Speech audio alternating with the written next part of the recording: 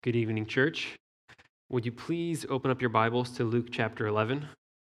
We are going to be continuing our study through Luke. Tonight, we're going to be going through verses 14 through 26. In most of your Bibles, it's a passage titled Jesus in Beelzebul. So you already know we're going to have some fun tonight. Luke 11, 14 through 26. Now he was casting out a demon that was mute. When the demon had gone out, the mute man spoke, and the people marveled. But some of them said, "He casts out demons by Beelzebul, the prince of demons." While others, to test him, kept seeking from him a sign from heaven.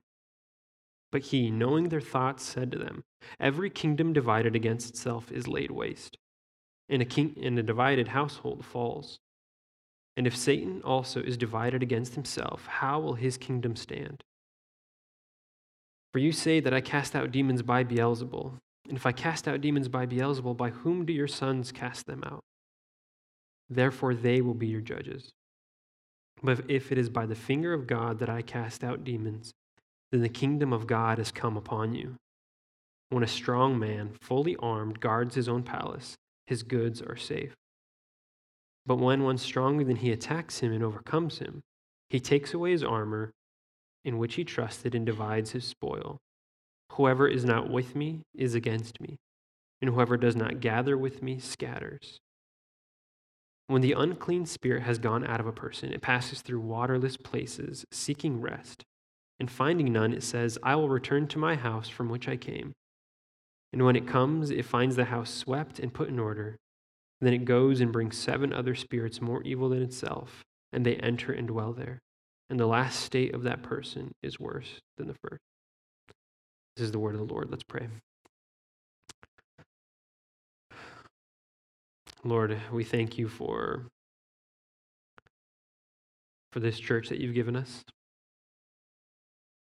for our Sunday evenings that we get to gather and be in your word. And Lord, we come before you.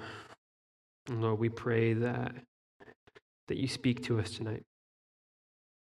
That as I stand here and say words, Lord, that they would not be of me, but of you. That you would be speaking to me, to each and every one of us tonight, Lord.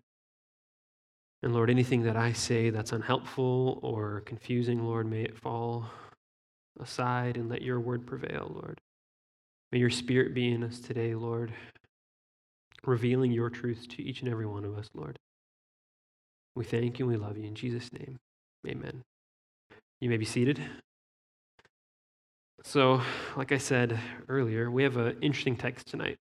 Just reading through it, it kind of feels a little fractured. There's multiple things happening, multiple ideas that are brought up. But the wonderful thing about preaching through the Bible, verse by verse, is that you don't need to drum up some new profound idea every Sunday. You don't need a new wow factor to bring to each sermon to get people hooked or in. God has provided everything pertaining to life and godliness in His word, and He's provided the material for us, for preachers to come before you to present that material, that word. The terrifying thing about that, though, is that it is God's word that we are to present, and there's a responsibility on us to handle it rightly, to preach it rightly. And sometimes the material can be a little odd, a little confusing, especially the ending of our text today. There's some interesting stuff going on there that feels out of place from the rest of the passage. But we'll cross that bridge when we get there. But we begin in verse 14. And Luke sets the context for our passage. He sets the scene. In 14, he says, "Now he," that is Jesus, "was casting out a demon that was mute. When the demon had gone out, the mute man spoke, and the people marveled." If you recall, the last few weeks, Jesus has been on the topic of prayer. His disciples have asked him to teach them to pray, and he's been going through what prayer looks like, what it sounds like, what its purpose is, how we are to pray. And we're moving on from prayer back to Jesus doing the work of the ministry. And I think it's interesting, just a note, that when Jesus had been talking about prayer, right, something that we do with our hearts, our minds, our mouths, it's a call for us to communicate with God, to worship Him. He goes from that, something that we are to do with our mouths, to a demon-possessed man who is not allowed to use his mouth. I don't know how intentional that is. Some commentaries make a big deal about it, some do not. Who knows? But it's something to consider. But we've seen that Jesus has moved on, or Luke has moved on from the topic of prayer now to a conversation that Jesus has, people that are listening to him, that are witnessing a miracle. And among teaching and healing, one of the most common miracles, or one of the common miracles that Jesus performs throughout his ministry, is that of casting out demons, of exorcisms. There is significant emphasis with this all over the Gospels. Between chapter 4, where Luke begins the narrative of Jesus' ministry in his book, and the point where we're at today in chapter 11, Luke has spoken about either Jesus or the disciples casting out demons 10 times, this being the 11th. Between 4 and chapter 11, that's 7 chapters, and this is the 11th time we're seeing it. So we see that this isn't something that Jesus did one time for one special occasion. This is something that was an active and consistent part of the ministry. He was doing this everywhere he went. In fact, the very first miracle that Jesus performs in Luke's account, in the way that Luke presents the story of Jesus, his ministry, the very first miracle that he mentions is Jesus freeing a man from demon possession. That happens in Luke chapter 4, verses 31 through 37. And we read, "And he went down to Capernaum, a city of Galilee, and he was teaching them on the Sabbath. And they were astonished at his teaching, for his word possessed authority. And in the synagogue there was a man who had the spirit of an unclean demon. And he cried out with a loud voice, 'Ha, what have you to do with us, Jesus of Nazareth? Have you come to destroy us? I know who you are, the Holy One of God.' But Jesus rebuked him, saying, 'Be silent and come out of him.' And when the demon had thrown him down in their midst, he came out of him, having done him no harm. And they were all amazed and said to one another, 'What is this word?' For with authority and power he commands the unclean spirits, and they come out. And reports about him went out into every place in the surrounding region." We see that Jesus has power and authority. That's the conclusion that the people who see this make. And Luke records all sorts of different types of miracles throughout the gospel account. And he does so to display this power and authority of Jesus. He does so to display who Jesus is, his identity, just like this demon says, he's the Holy One of God. And he does so to display that Jesus has supremacy over all things. He can heal the sick, young or old, regardless of age. He raises the dead at one point, and he has power over nature. And here we see that he has even power over the spiritual realm, the unseen realm. And Luke tells us that when people saw this in chapter 4, this first miracle, they were amazed. They were in awe of the power and authority that Jesus had, and word about him began to spread. The news spread. Jesus had a reputation. He spoke with power and authority, with wisdom, and he was casting out demons. Who could be like this man? Who is this? And by the time we get to the exorcism that happens in our text tonight in chapter 11, Jesus has been doing this for a couple of years now. And people have been hearing about this. They've been hearing about it. They've been hearing rumors, stories about this Jesus. And when the people in our text today see it for themselves, the majority of them marvel at it. They heard about it, but seeing for themselves, they're blown away. Right? It's one thing to hear rumors, to hear stories, but to see it with your very own eyes is a complete other ballgame, right? I was thinking about this and what to compare it to, and I was thinking back, as most of you know, my wife is Egyptian. And in 2018, I got to go to Egypt, meet her family, see them, see all of the historical sites, museums, things like that. And I think it's fair to say that every single one of us knows about the pyramids. There is no secret there. We've heard about them, documentaries, pictures online, textbooks in school. There's all sorts of conspiracy theories about them, right? We know what they are. We've heard the rumors, we've heard the stories. But to go and see them with my own eyes is a whole different thing. to stand before them, see the size of them, the scale, the type of stones that were used. I marveled at it, right? For lack of a better term. It was incredible. I think similarly, for the people that are seeing Jesus perform this miracle in our text, they had heard about it. They knew something about this Jesus. That's why they were coming to see him. They had heard. But to see him perform this in person, Luke says they were marveling at it. But Luke also says that there are those there who witness this incredible thing happen and they are not at all impressed. Matthew and Mark, they tell the same story. Matthew does so in chapter 12 of his account of the gospel. Mark does it in chapter 3. But they say that there's these doubters there. Matthew says that they are Pharisees. Mark, believe he says they're scribes. So they are the religious elite. While the common folk are in awe of what Jesus is doing, the religious elite say, nah, they doubt. And this is how Luke records it, that there are those who marvel. But he says, but some of them, he said, he casts out demons by Beelzebul, the prince of demons. While others, to test him, kept seeking from him a sign from heaven. And so Luke says that the religious elite, there are those here that see this miracle with their very own eyes. And there are two groups of them that are doubters. Two groups that do not respond like everybody else. And I quickly want to address the second group that Luke mentions because Jesus doesn't speak directly to them in the passage that we're going through today. We're going to get to that. He mentions their desire for a sign in verse 29. So I think we're probably a couple weeks away from that, but we'll get there. But this second group of doubters, they want to test Jesus. They want him to give a sign from heaven to prove who he is so that they would believe. Demon possession, stories about healings, it's not enough. We want the next thing, the next thing, the next thing. Jesus, prove who you are on our own terms, right? But you'd think that witnessing an exorcism with your very own eyes might get you thinking, might be enough to convince you, I don't know, I'd wager most of us probably have not witnessed like something like this in our lives. But if we had, we'd probably be stirred to something, right? I'd like to think so. But for these people, it wasn't enough.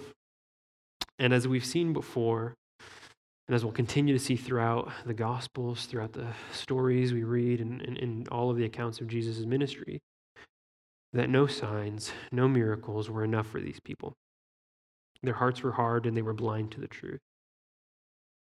Jesus is going to get to this soon. Like I said, in a couple of weeks, we'll probably get there in verse 29. And he calls that these doubters, those who are continually looking for more signs, more miracles, he calls them a wicked generation. But the first group of doubters is the one that Jesus addresses in our passage this evening. They are the ones that not only doubt Jesus, but they have already made up their minds about who he is. Luke says, but some of them said, he casts out demons by Beelzebul, the prince of demons. They've heard about Jesus, and now they've seen it for themselves, and they've decided unequivocally this is not the Messiah. But on the contrary, he is something sinister. He is not from God, but from the evil one. They say this power and authority, this wisdom, it's not from God. It is from Beelzebul, the prince of demons.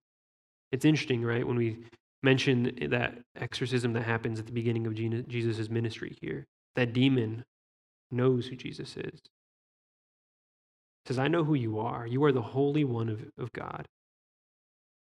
And those who witness the same type of miracle here do the exact opposite.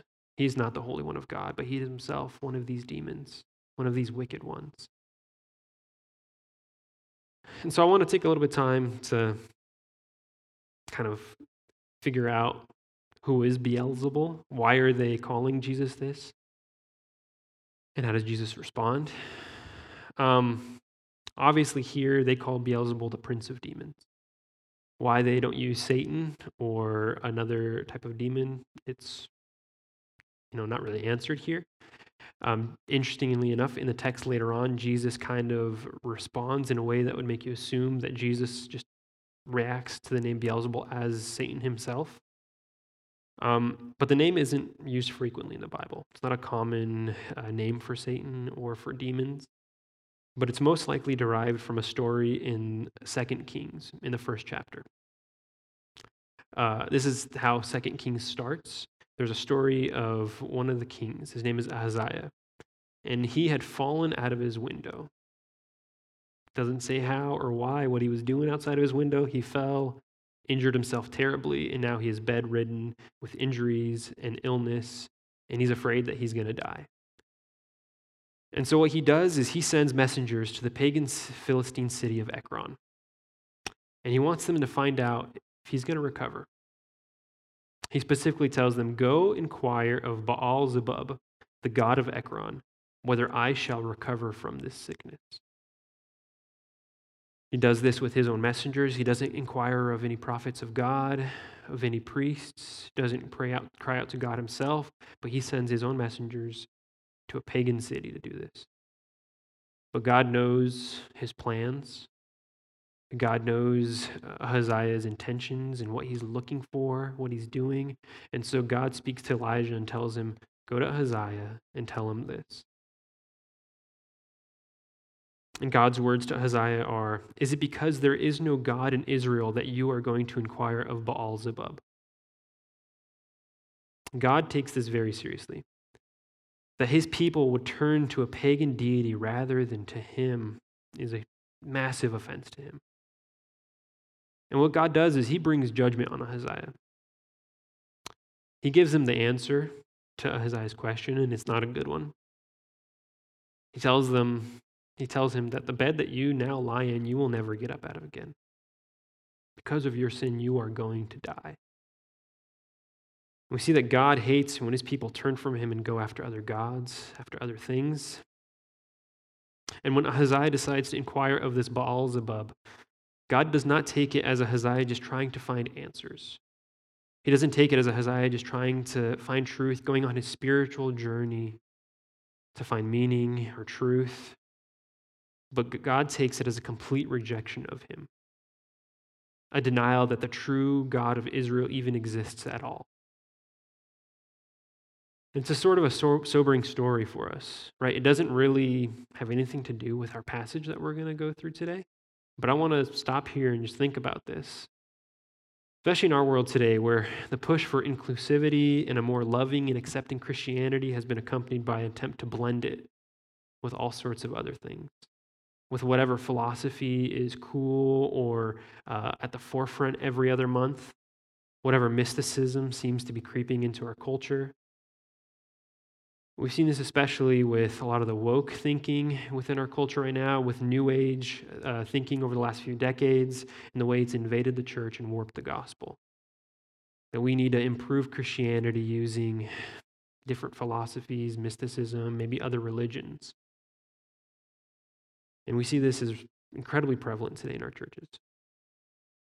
And I think God could very easily come and do the same in many churches today, where he would come and ask, "Is there no God? Is there no Jesus in your church that you would go and inquire of mystics, of other philosophies and secular minds?"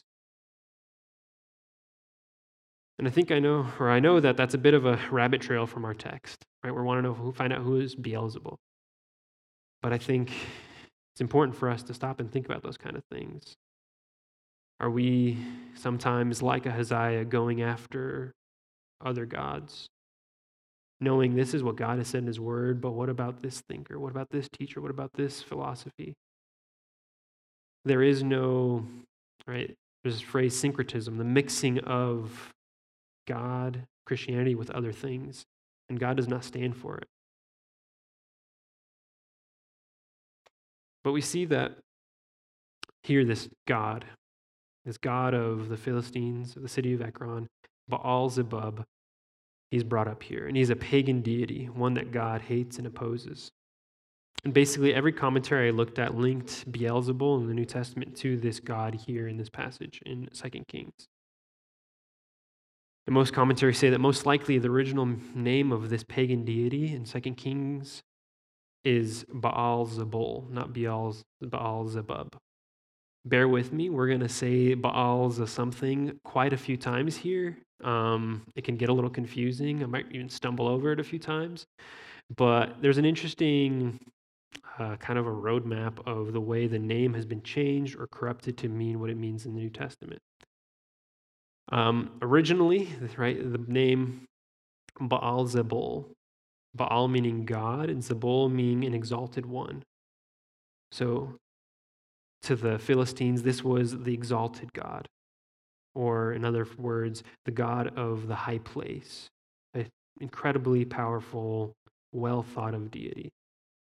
But in the Old Testament, when the author here in 2 Kings refers to him as Baal-zebub, it is a bit of a corruption of the name.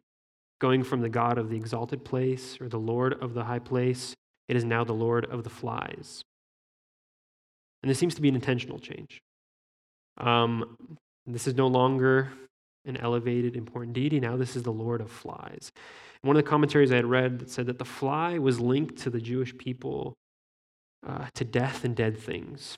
Something we could easily see ourselves. When something is rotting, it has flies on it, right? There is this idea of the fly being involved with impure and dead things. And so it was more or less, flies were more or less thought of as impure and demonic at the time. And so this Baal-zebub is now seen as the Lord of impure and evil things, an enemy of God. And by the time the New Testament comes around, he's attributed the name of Prince of Demons. He's no longer this Lord of exalted high places, but he is an outright enemy of God and considered either a leader of demons or Satan himself. Within the commentaries, we're going to take a little comedic pit stop here. Some of them even indicate that there is even further corruption in the name, that by the time the New Testament comes around with the name Beelzebul, that the word Zebul means dung or poop. So this God, this deity that was of the high place exalted, is now moved down to the Lord of the flies, of the death and dying, of impure things, and now simply to the Lord of dung or poop. Not everybody agrees on this, but I thought maybe some of the younger ones and some of our immature brothers might enjoy that as I did. Maybe not. It's all right. Either way, it paints a picture of how negatively viewed this deity was, this God. He is not one to go seek advice from, but on the contrary, he is an enemy of God. And so these Pharisees see Jesus and they say, "You are of this creature, of this wicked Lord, of Prince of Demons." Right? The exact opposite of what that conclusion the earlier demon made in chapter 4. And so why is this their conclusion? Why would they go to this point? Simply put, I think it's because their hearts are hard, right? They refuse to believe that this is from God. There's no way that this traveling teacher, this random dude going around doing miracles, is of God. He's not the promised Messiah. No way, no how. He doesn't look, sound, or feel like the one we've been expecting, and so there's no way he is sent by God. If he is not of God, he must be the opposite. How else would he have this power? What else would he be doing? Or how could he be doing these things? Another layer to this is that if it's true, if this Jesus is of Satan, if he's doing these deeds with magic, with sorcery, dark magic, by the power of Satan, this means that this is an abomination before God, something that God completely opposed and said there is capital punishment for this. So if they're right, if they could accuse Jesus of practicing sorcery, of dark magic, of colluding with Satan, they can publicly execute and stone him. It's an easy, convenient way to get rid of him and justify themselves by the law of God. So how does Jesus respond? What is his response to this claim? Luke writes, "But he, knowing their thoughts, said to them, 'Every kingdom divided against itself is laid waste, and a divided household falls. If Satan is also divided against himself, how will his kingdom stand? For you say that I cast out demons by Beelzebul.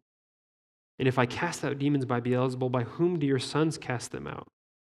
Therefore they will be your judges. But if it is by the finger of God that I cast out demons, then the kingdom of God has come upon you.'" First off, Luke tells us that Jesus knows their thoughts. Apparently, their doubts about him, the presumptions about his power, were not spoken directly to him. This was not a public forum where they stood up and accused him of something. Either they were thinking these things in their minds or they were whispering it amongst each other. Either way, Jesus knows their thoughts. Not only can he heal, not only can he exorcise demons, but he knows the deepest recesses of their hearts and minds. There is no hiding motive or intention with him. Luke has been pointing to Jesus' true identity over and over again as he's been going throughout the gospel, and he does it here again. What kind of man can do all these things? What kind of man can heal, can speak with such wisdom, power, and authority? What kind of man knows the thoughts and hearts of other men? Jesus is not just some ordinary man with special powers. And I think that the verses that we just read, right, Jesus' response to them, if they were found in an article today, there would be some clickbait title like Jesus owns haters with facts and logic. Maybe some meme of Jesus' face photoshopped on a wrestler body slamming a Pharisee, right? It'd be all over the internet. And that's probably an irreverent way to phrase it, but it's kind of what Jesus does. He does not perform additional signs to impress them. He doesn't make an attempt to use powers to win them over, but he addresses their doubts, their ideas of him. He does it with simple logic. He does it on a just logical level, just argues their point. And he starts with something of a universal rule. He doesn't go to quoting something directly from God or from Scripture. He uses a universal rule that they would have probably known themselves, kind of like a, well, duh type of thing. He says, every kingdom divided against itself is laid waste, and a divided household fall. And if Satan also is divided against himself, how will his kingdom stand? Again, Jesus is not presenting some new mind-blowing revelation here that no one has thought of before. He's using something that would be plain and evident to anyone.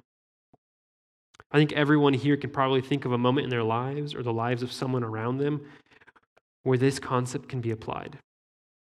When there is division or disunity within relationships, within communities, within countries, the outcome is almost always catastrophic.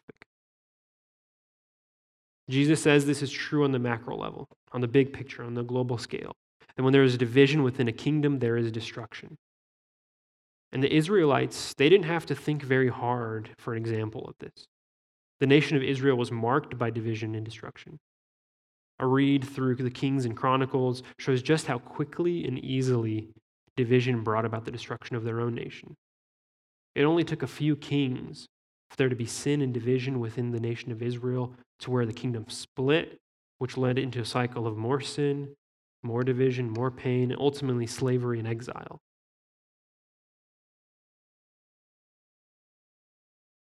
And there's examples of this all over history. Right? The fall of Rome began with the death of Alexander and his nation being split among his successors, which got the ball rolling to that failure. So many superpowers across history have some kind of division that led to this. It was one of the big tactics of Germany in World War I, where they brought in Marxism and communism into the public sphere in Russia, and the people turned against the government and led that division to the downfall of that kingdom, that monarchy. There are so many examples of this. That when there's internal conflict, civil war, kingdoms almost always find themselves in ruin. But Jesus says that this is also true on the micro level. From kings and nations, this happens all the way down to households, to families. What happens in a marriage when there's division? When there's disunity and husband and wife oppose and undermine one another? Unaddressed, this leads to pain, sorrow, bitterness, hatred. It can lead to divorce and broken families that never heal. It leads to children scarred with abandonment and no clear picture of what a family is, no clear picture of what biblical love is. It can not only affect the household that they grew up in, but harm the one that they will one day start themselves. Division is harmful on so many levels. It often leads to failure and destruction. Jesus uses this as something assumed, something that his listeners would know without a doubt, something that we see all the time, something that we know without a doubt. And Jesus uses this as a rebuttal for their claims and argument against him. He says, if division leads to destruction and failure, which I think it's assumed that it does, and Satan is casting his own demons out of people, if he's using Jesus to undermine his own control over people's life, then how can he succeed? How can Satan's kingdom stand? Again, it's a simple logical argument. It's rhetorical. He's not expecting them to argue their point, to have some kind of answer here, but the answer is assumed in the way that Jesus asked the question. How can Satan's kingdom stand if it is divided against itself? The answer is it can't. How can Satan build his own palace if he is himself taking a bulldozer straight to the foundation right after he starts building it? He can't. But Jesus continues. He uses more facts, more logic to own these haters. He continues saying, for you say that I cast out demons by Beelzebul. And if I cast out demons by Beelzebul, by whom do your sons cast them out? Therefore, they will be your judges. Remember, according to Matthew and Mark's retelling of this same moment, Jesus is addressing the religious elite here. They are the ones who doubt him. And apparently their followers, he says sons here, but most likely it means their followers, people of their group, they are not only attempting to, but sometimes also succeeding in the casting out of demons as well. Jesus says, your sons, your followers, they themselves cast out demons. And if I'm doing it by the power of Beelzebul, how are they doing it? Whose power are they using? In school, especially in math, they would call this the transitive property. Anybody know what that is? Anybody remember? Probably not. It's okay. If A equals B and B equals C, then A must also equal C, right? Does that make sense? Everybody get why I'm using this? Jesus is basically saying, if we're both casting out demons, but they're doing it by the power of God, wouldn't that be the same about me? Or vice versa, if I'm doing it by the power of the devil, wouldn't that mean the same about them? It's either or. It's not one or the other. Or it's not both, sorry. It's one or the other, not both.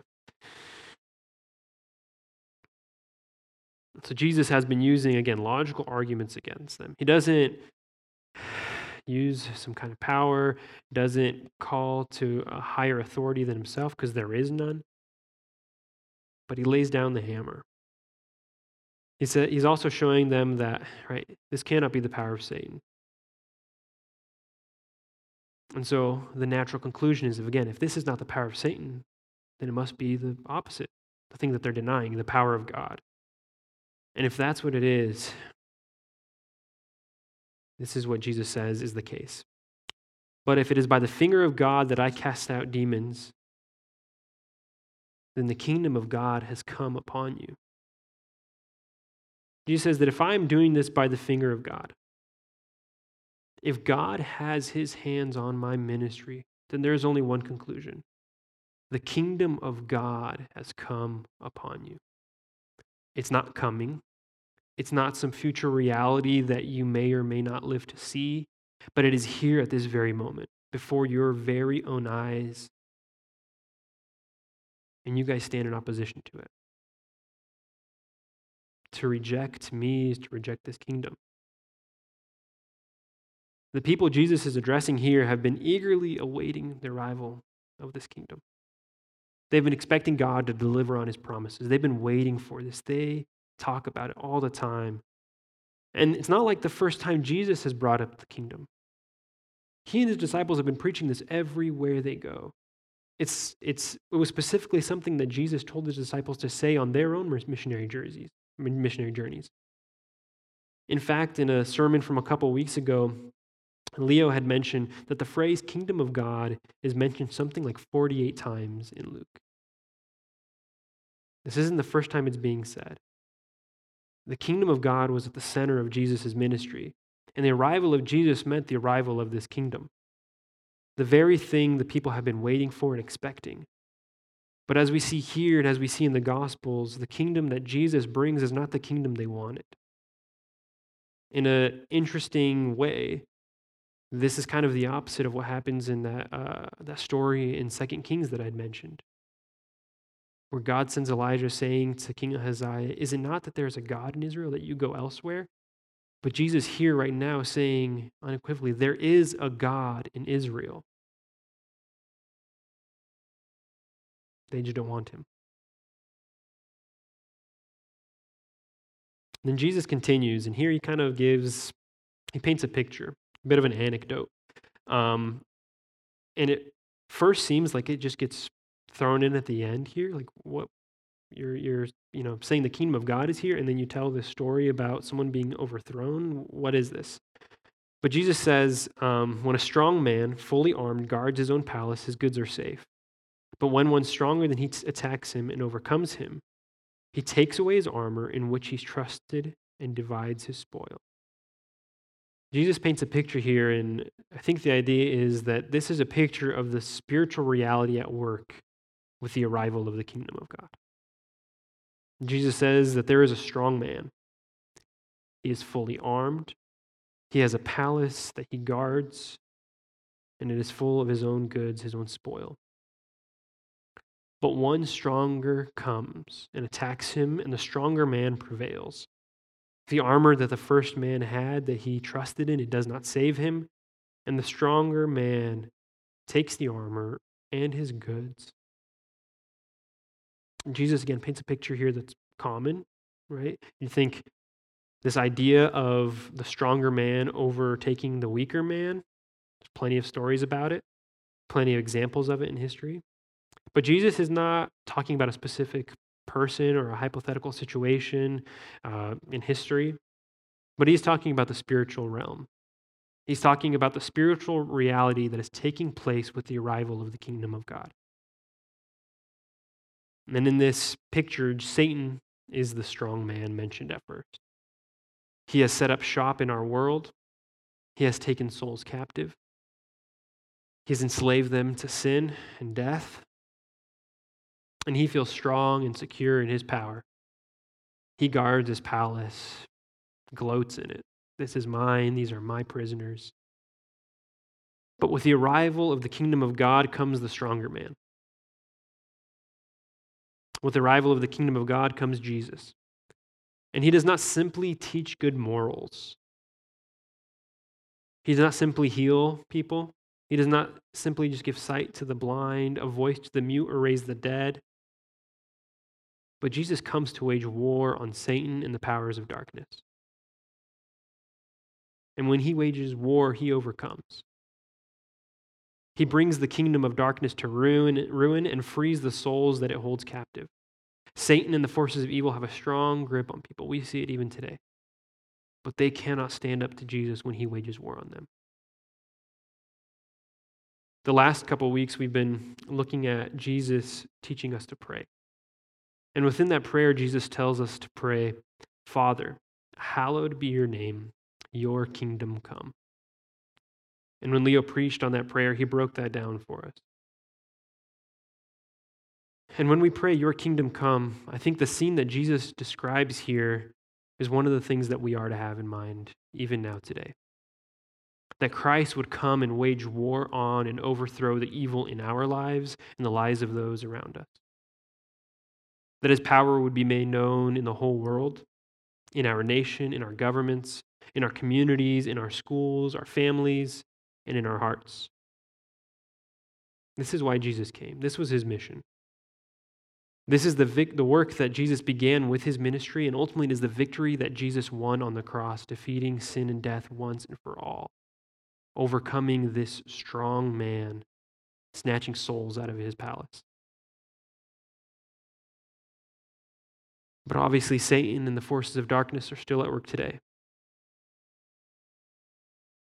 They still hold on to souls, still grip our neighbors, our friends, family, strangers, They still hold on tight. And they will not have victory in the end, but they do what they can with a firm grip right now. And so we continue to pray that God's kingdom would come, that Jesus would continue this war on sin and death.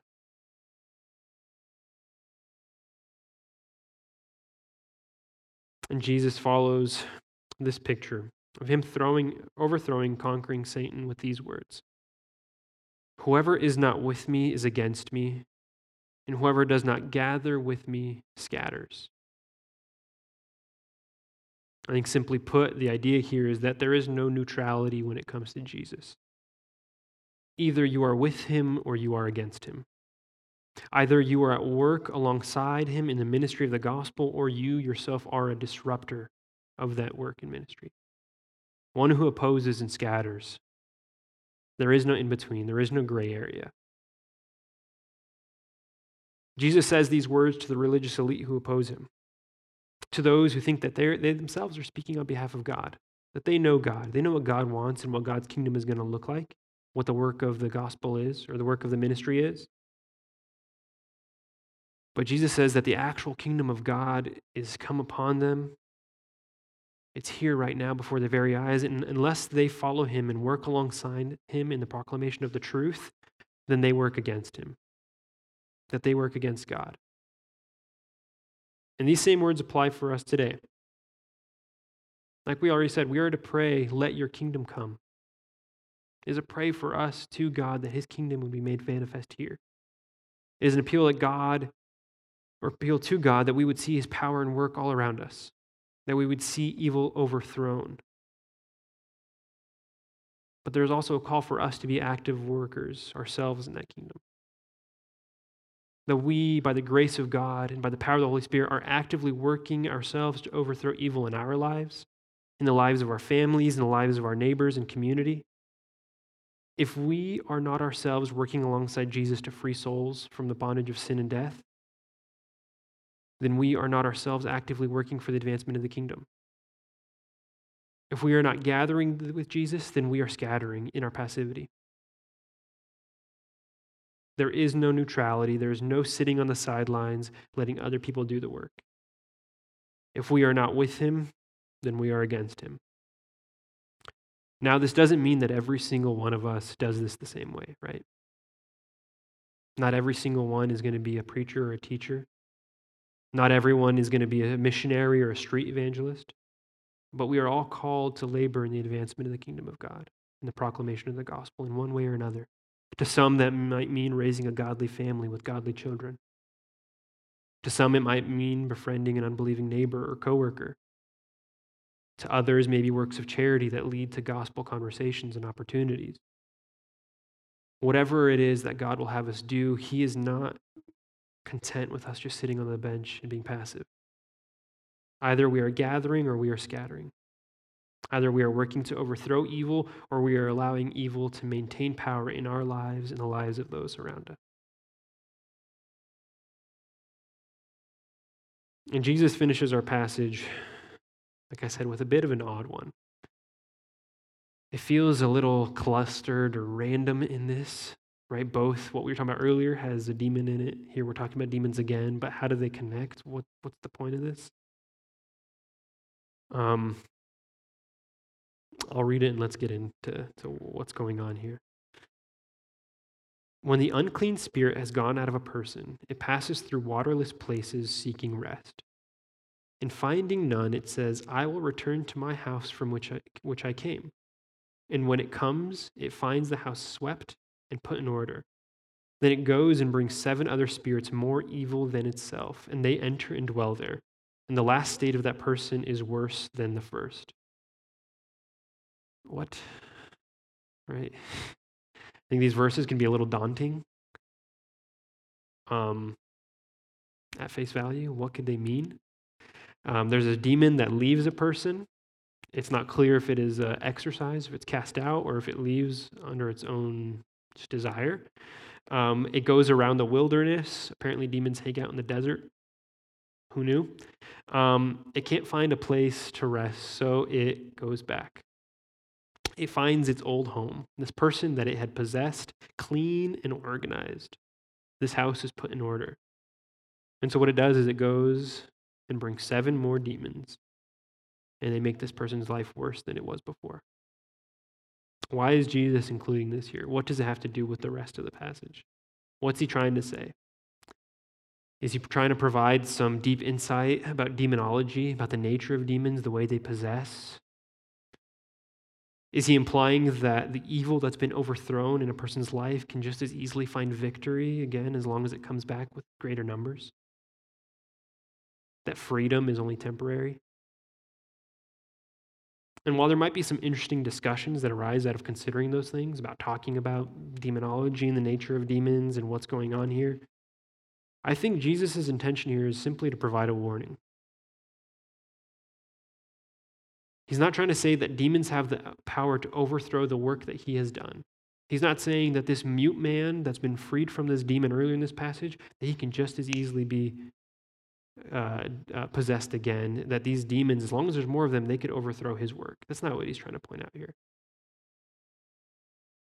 But I think the warning is that unless there is thorough conversion in a person's life, that they are not safe. I think, again, it's a warning against neutrality, just like we just said before. There is no middle ground. The person Jesus describes here is able to clean up their life because this demon has left them. They don't have this spiritual oppression, so they probably feel like a new person. They are free from this possession and are able to better themselves. But the problem arises is that even though the house has been swept, it's been cleaned up, it looks better, the house is still vacant. It's still open. It's open to an evil and wicked tenant that is free to return and bring his friends to do that person more harm. And as I was looking over this passage, just trying to figure out what it means, looking at commentaries, I found a series of sermons by J.C. Ryle on the book of Luke. And I opened up to where he speaks on this. And J.C. Ryle, right, he probably preached this or assembled this book of sermons in the 1850s. I think he's probably got a more eloquent way to say these things than I would, even if I tried to paraphrase him. But I think what he says is really helpful here for us. Kind of gives us that picture of that there is no neutrality. It is one or the other. Regarding these verses, J.C. Ryle says, "There is no safety except in thorough Christianity. To lay aside open sin is nothing unless grace reigns in our hearts. To cease to do evil is a small matter if we do not also learn to do good. The house must not only be swept and whitewashed, a new tenant must be introduced. The outward life must not only be decorated with the formal trappings of religion, the power of vital religion must be experienced in the inward man. The devil must not only be cast out, but the Holy Spirit must take its place. Christ must dwell in our hearts by faith. We must not only be moralized, but spiritualized. We must not only be reformed or changed, but born again." I think it's a eloquent and beautiful way to see this, right? That this person who has been freed of this spiritual oppression, they are like a home, right? This is Jesus' words. And J.C. Ryle bases what he says off of that. They're like a home, and the evil tenant has left, but a new, holy, righteous tenant must be introduced, or else that evil tenant will come back and harm this person's life again. It is not enough to just change behavior, to be moralized, to act different, to overcome certain types of sins, but the Holy Spirit must indwell us. We must be born again. And so the obvious question for us here is, what about us? Especially of us who have grown up in the church, who have known things about Jesus, things about Christianity, who have heard the right things our whole lives. We've known what a Christian looks like, walks like, talks like. But are we kind of like this person who cleaned up the house, who looks good on the outside, who has improved behavior, but we are vacant internally. The Holy Spirit does not dwell in us. We have not, by faith, trusted in Christ and the salvation that he brings. Is our knowledge of Christ a superficial, exterior thing, or is it an internal thing? And for any of us that are maybe still pondering Christianity, still thinking about it, there is no in between. There is no just simple moral improvements that you can make to save yourself, but you must, in faith, cast yourself at the feet of Jesus. You must be born again. And the good news of the gospel is that Jesus offers that. That his kingdom has come. He has done the work to overthrow Satan, to put to death sin. He has sacrificed himself on the cross that we might be free of spiritual oppression, of the chains that Satan has us in, that the Holy Spirit might indwell us and make us a new man, not just a changed man, a new woman, not just a changed and morally improved woman. Jesus offers this freely to all of us. Let's pray.